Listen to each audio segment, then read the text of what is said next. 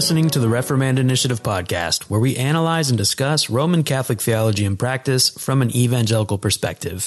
My name is Clay Kennard, and I'm joined here in the city center of Rome with my brothers and colleagues, Dr. Leonardo De Chirico and soon-to-be Dr. Reed Carr, we hope. As we mentioned on our last episode, Reed's working on his PhD. So if you prayed for him, thank you for that. But we've got another episode today where we're going to discuss a Vatican file again.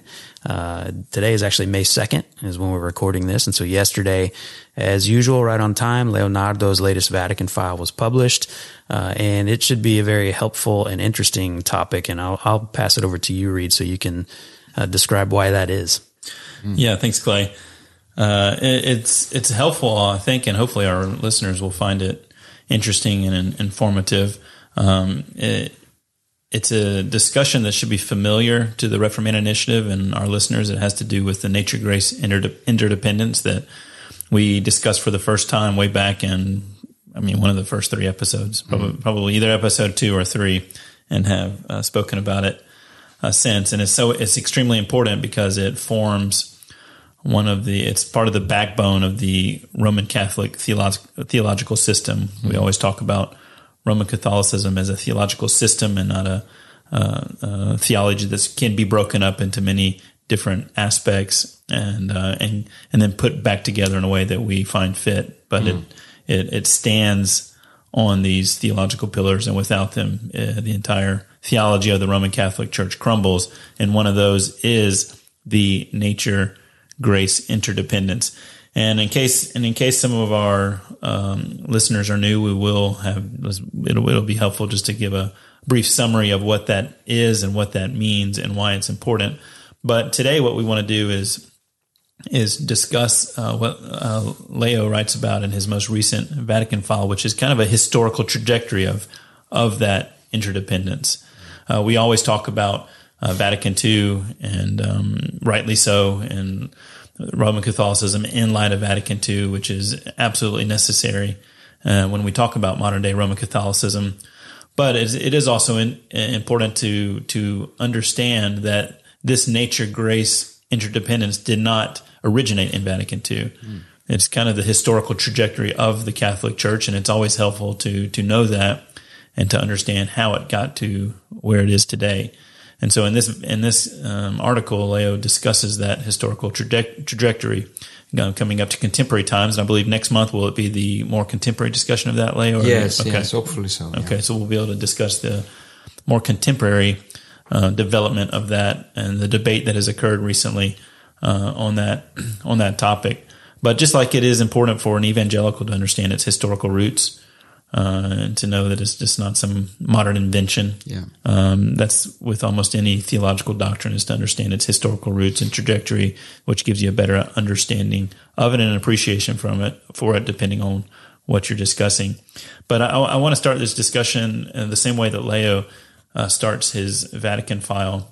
And it's interesting to note how the Catechism of the Catholic Church, which is a pretty big book, that came out in 1992, is a collection of all the Roman Catholic teachings on various doctrines. It was in the papacy of Pope John II, and very helpful for understanding Roman Catholic theology. But in Part 1, Section 1, Chapter 1, the title of that is "Man's Capacity for God," and that's a loaded statement, a loaded theological statement with humongous implications. Man's capacity for God, which sets a trajectory. It sets a foundation for the entire discussion which follows and the entire development of Roman Catholic theology. How you understand that, what is man's capacity for God, sets your theological trajectory on everything: sin, salvation, your understanding of Christ,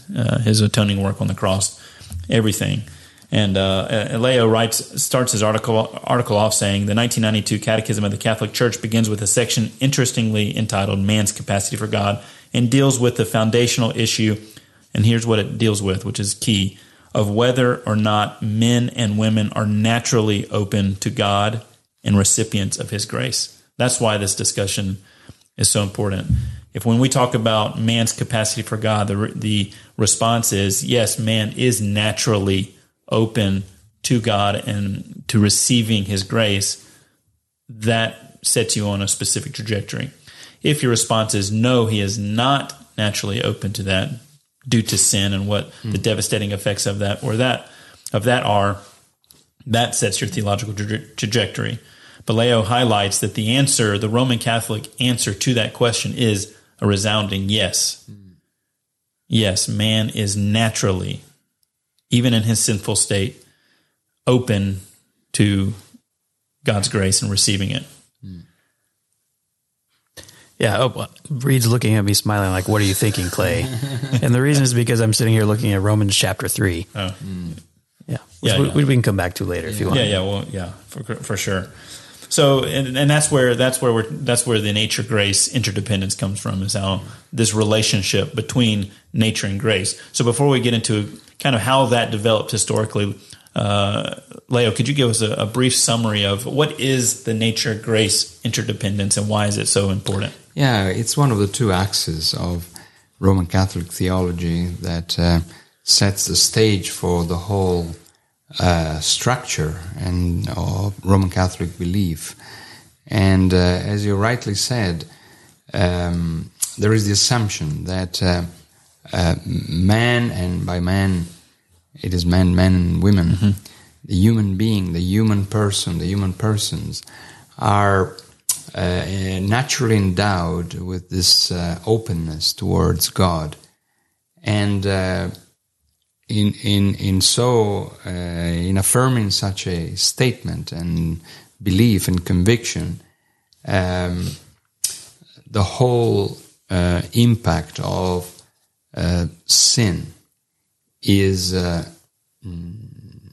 undermined or overlooked or minimized, not in the sense that it is totally not recognized. There is a Roman Catholic doctrine of sin, and quite a complex and articulated one. But in the end, this ontological statement, man is capable of God, man is open to God, remains and is maintained despite the consequences of sin. And out of that openness, which has not been undermined, let alone destroyed by sin, what comes after that is dependent on it.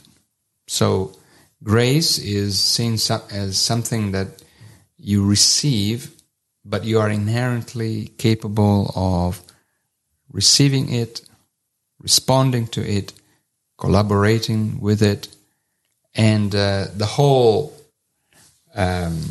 framework of Christian belief is then given a specific direction away from the historical biblical ground motive of us as having been created in the image of God. And in a sense, we were in that state of being capable of God or capable to be open to God in Adam, as the historical Adam. But then sin intervened, and that capacity was broken. Yeah, the Catholic word they use repeatedly is wounded. Yeah. Yeah, but wounded, is a metaphor taken from the language of the body, and which maintains the fact that you're weakened, you are wounded. There is something wrong, but not at the expense of having lost the natural capacity. It is maybe less pronounced, less performative, but still there. Whereas in the historical, biblical ground motive of creation, sin, and then redemption, the importance, the gravity of sin implies that that openness is no longer there unless God reopens it from His side and ultimately sending His Son to reopen it. But on our part, that capacity is lost. We are, as Clay said in Romans 3 and Ephesians 1 and multiple other biblical texts, we are fallen, we are dead. That's a metaphor. That is not the metaphor of wounded, of a little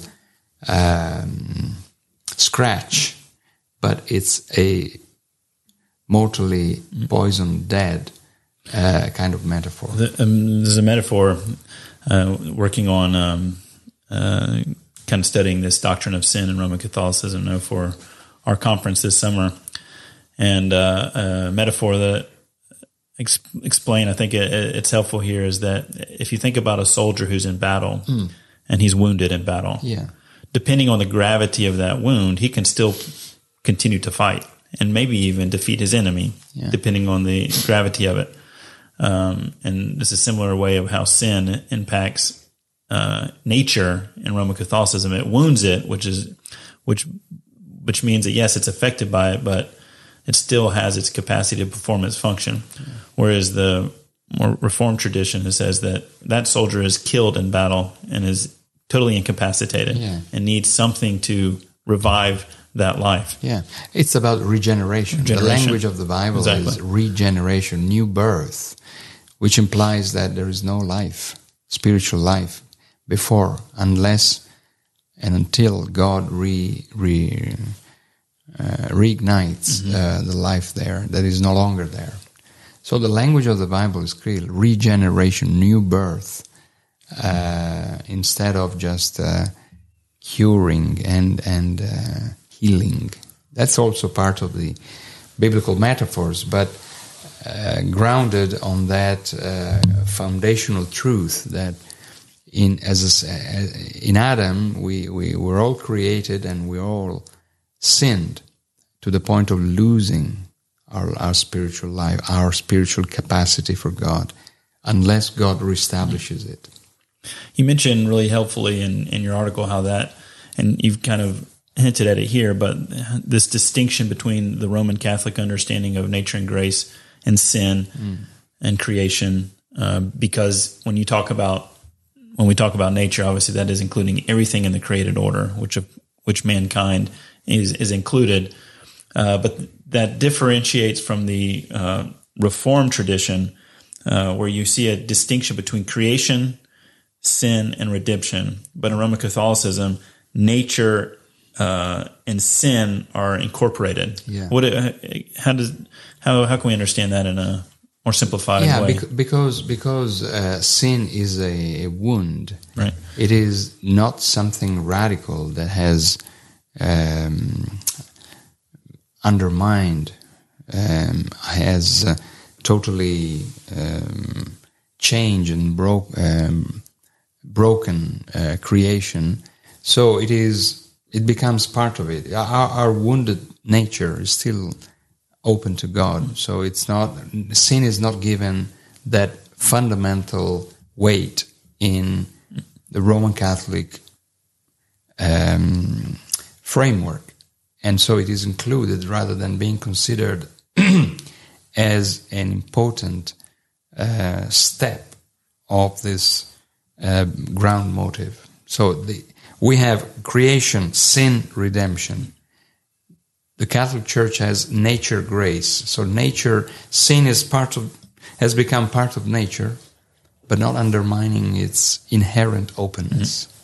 And in so doing, it swallows, in a sense, sin into nature, not recognizing the importance of sin in destroying, in breaking, in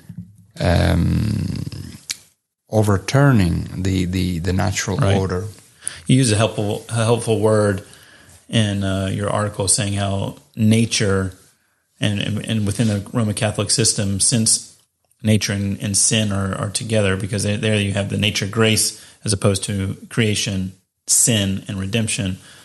So nature is naturally receptive to grace, whereas in Roman Catholicism, which is a very powerful or weighty term, that it naturally receives it, whereas according to the Reformed tradition, it naturally rejects it in its devastated state. There's no receptive connectivity there. That line was broken. You think of a telephone line or something, how a signal can still be received even if it's been damaged a little bit. Even in the evangelical Reformed tradition, there is the recognition of the importance of common grace. The fact that God, in His goodness and kindness, bestows His grace in order for created life to function, even if threatened by the evil consequences of sin. But that doesn't mean that we are naturally a recipient of His salvific grace, of His special grace. That is something that was lost in the Garden of Eden by Adam, our representative, and the only hope for us to restore that openness is through the new Adam, Jesus Christ. That is something that is not fully appreciated by Roman Catholic theology, which still thinks that as created beings, we have residual openness to grace, and out of that openness, God then infuses His grace, but presuming and infusing that grace in that capacity that is still there. So not regenerating, not bringing new life, but just using the means and the tools that are already there and are still there. So that creates a very different framework for the whole of the Christian message to be understood and appreciated. Well, that's a good summary of the nature-grace interdependence, and hopefully, if you're listening, the implications of that are very clear. Again, we were talking about how this sets a foundational trajectory for all of theology, and again, on the doctrine of sin, which we can discuss in more detail soon. The doctrine of soteriology, how we're saved, Christ's atoning work on the cross, et cetera, et cetera. That's not the time to discuss this now, but help us to understand how the Catholic Church arrived at that understanding. Again, it wasn't just something that came about recently. It's part of its historical narrative.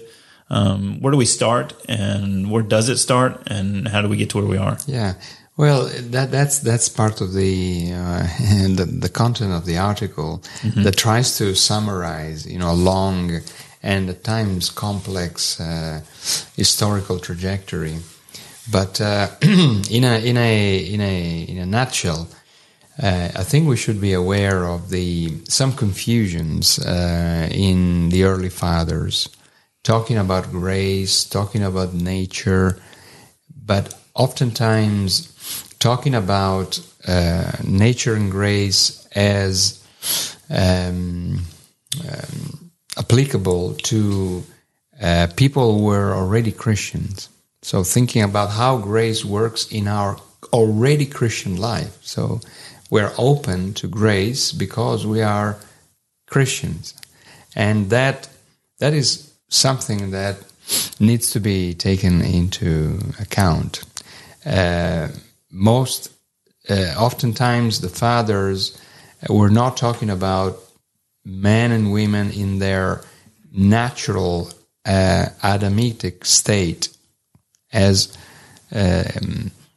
implying opposition towards God or against God, but they were talking about men and women as already Christians, and therefore grace impacting their lives, and them being open to grace.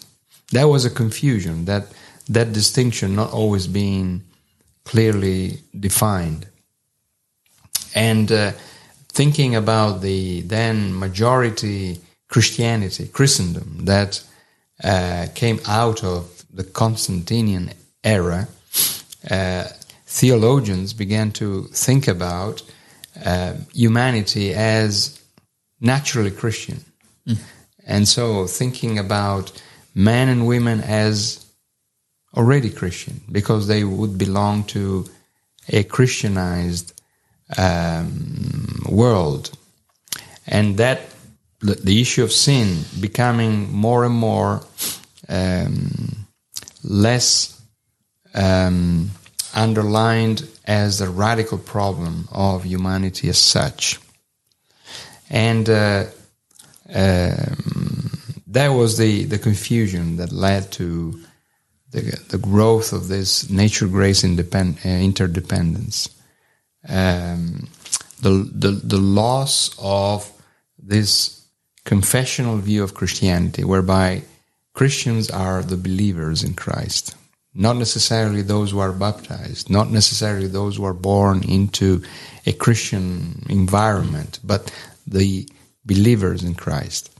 Once that distinction was no longer properly defined, then the issue of nature and grace became a continuum, and the problem of sin was gradually put on the periphery of their attention. And then, of course, you end up with the great systematizer, or the great systematizers of the Middle Ages, when this whole trajectory finds a presentation that is much more clear and defined than in previous generations, in previous centuries, where the fathers were blurring categories, were confusing. At times, they had ambiguities in their thought. But when it comes to the Middle Ages, Bonaventura of Bagnoregio and Thomas Aquinas, Albert the Great and others, they categorized this interdependence into well-defined concepts, nature and grace. And sin was lost, swallowed in nature at that point. And the whole system was then twisted into leading to a very different direction. And you speak about the patristic age at the kind of start your trajectory there. No, what would be some important names of these early? You mentioned early church fathers. Who would have been important names in this discussion? Yeah, Irenaeus,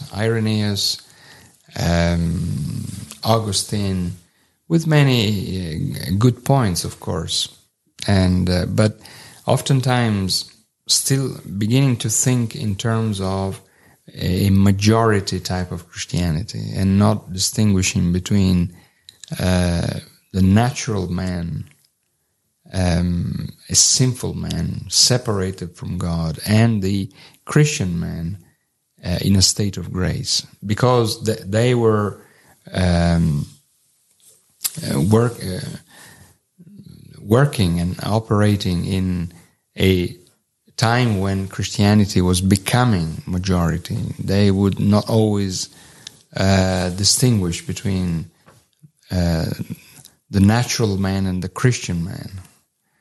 And then in the East, the Cappadocians, and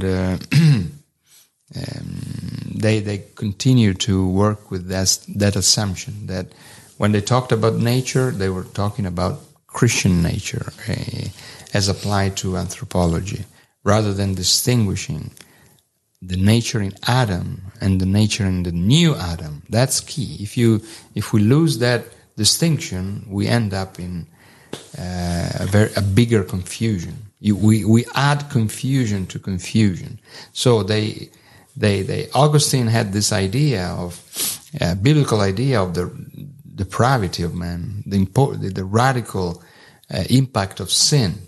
So there were hints and important discussions there, but not to the point of changing the trajectory to becoming, to realizing the crucial importance of distinguishing between creation, sin, redemption.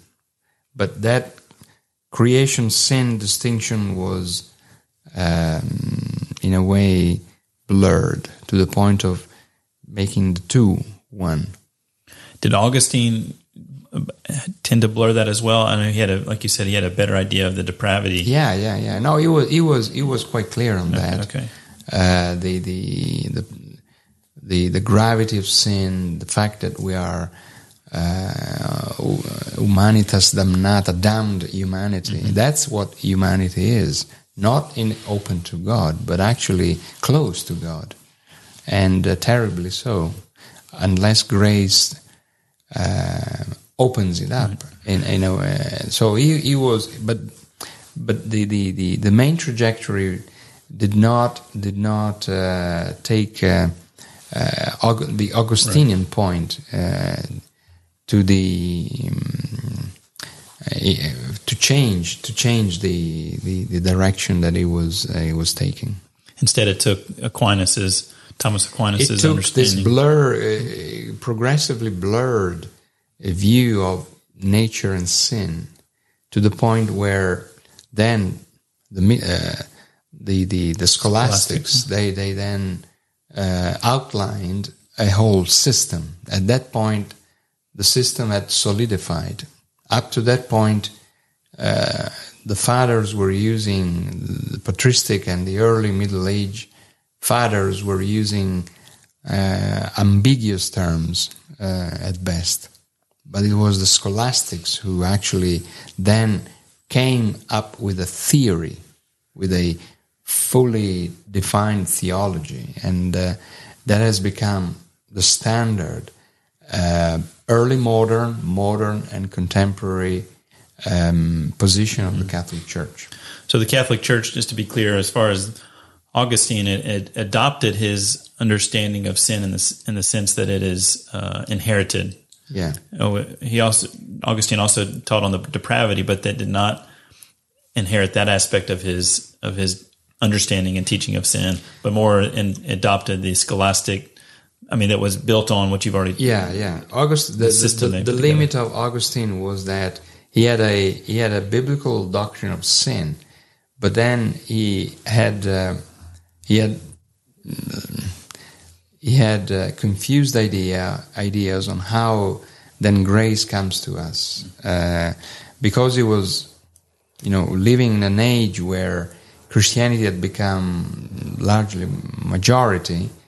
He had this idea that through baptism, that regenerating power of God would occur. Mm-hmm.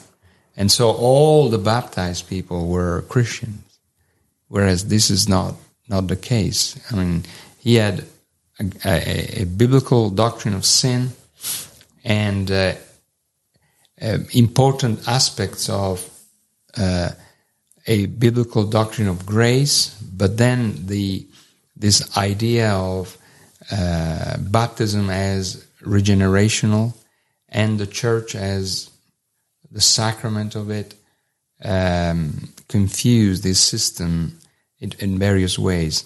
Less so than other fathers, because he had a strong view of sin. But the Reformation was needed in order to, in a sense, set Augustine straight and direct the whole Christian trajectory into appreciating the biblical categories and the biblical ground motif of creation, sin, redemption. Is it fair to say, and we'll conclude with this, obviously so much more could be said on this, but your article will be a good starting point for our listeners to go to and learn about this historical trajectory of this important concept in Roman Catholicism. But is it fair to say, as the Roman Catholic Church of today looks back historically, is there a particular figure that would be the most important to them? Well, Thomas Aquinas is the great Roman Catholic scholastic who defined, solidified, cleared, clarified the whole nature grace. And out of Thomas, there have been many readings of Thomas, and many versions of Thomism, but basically all revolving around that account given by Thomas. And even present-day discussions, they still wrestle with Thomas in one way or another. But after Thomas, that's the trajectory of the Catholic Church. And it's helpful as the last comment to keep in mind when we talk about Thomas Aquinas, the scholastic or the scholastic theologians. Of course, the scholastics were those theologians who tried to marry reason and philosophy with theology. And Aquinas, for example, was greatly influenced by the philosophy of Aristotle. Some were influenced by Plato more, but so that certainly impacted and shaped their theological convictions that have been adopted largely today by the Roman Catholic Church. And you said just a moment ago that in the 20th century we've seen a significant theological debate over this exact interpretation of Thomistic understanding, and I think maybe you'll elaborate more on that in the next article. Is that correct? Yeah. God willing, yes. We'll hopefully discuss that. But so anyway, it's thank you for your article, Leo, and again, they're always helpful to understand these historical trajectories so we understand where we are and how we arrived at the points where we find ourselves. So we appreciate it and look forward to the next one. Thank you, Reed, and thank you, Leo. We really appreciate this continued work and the research that's taking place. We pray that it will benefit our brothers and sisters in Christ around the world in the evangelical body. So you can find this article on VaticanFiles.org. There's also a form on the website. You can subscribe to the newsletter so that every month on the first of the month at 6 a.m. in the morning, at least Rome time, you will receive this new article. So please get that, share it. I hope that it benefits you. And if it does, let us know. Tell us about how this ministry is blessing you and equipping you to understand Roman Catholic theology and to engage Roman Catholics with the gospel. As usual, share our podcast, leave us a good review, and follow us on social media on Twitter at Reformanda Rome and on Facebook at Reformanda Initiative. Until next time, God bless.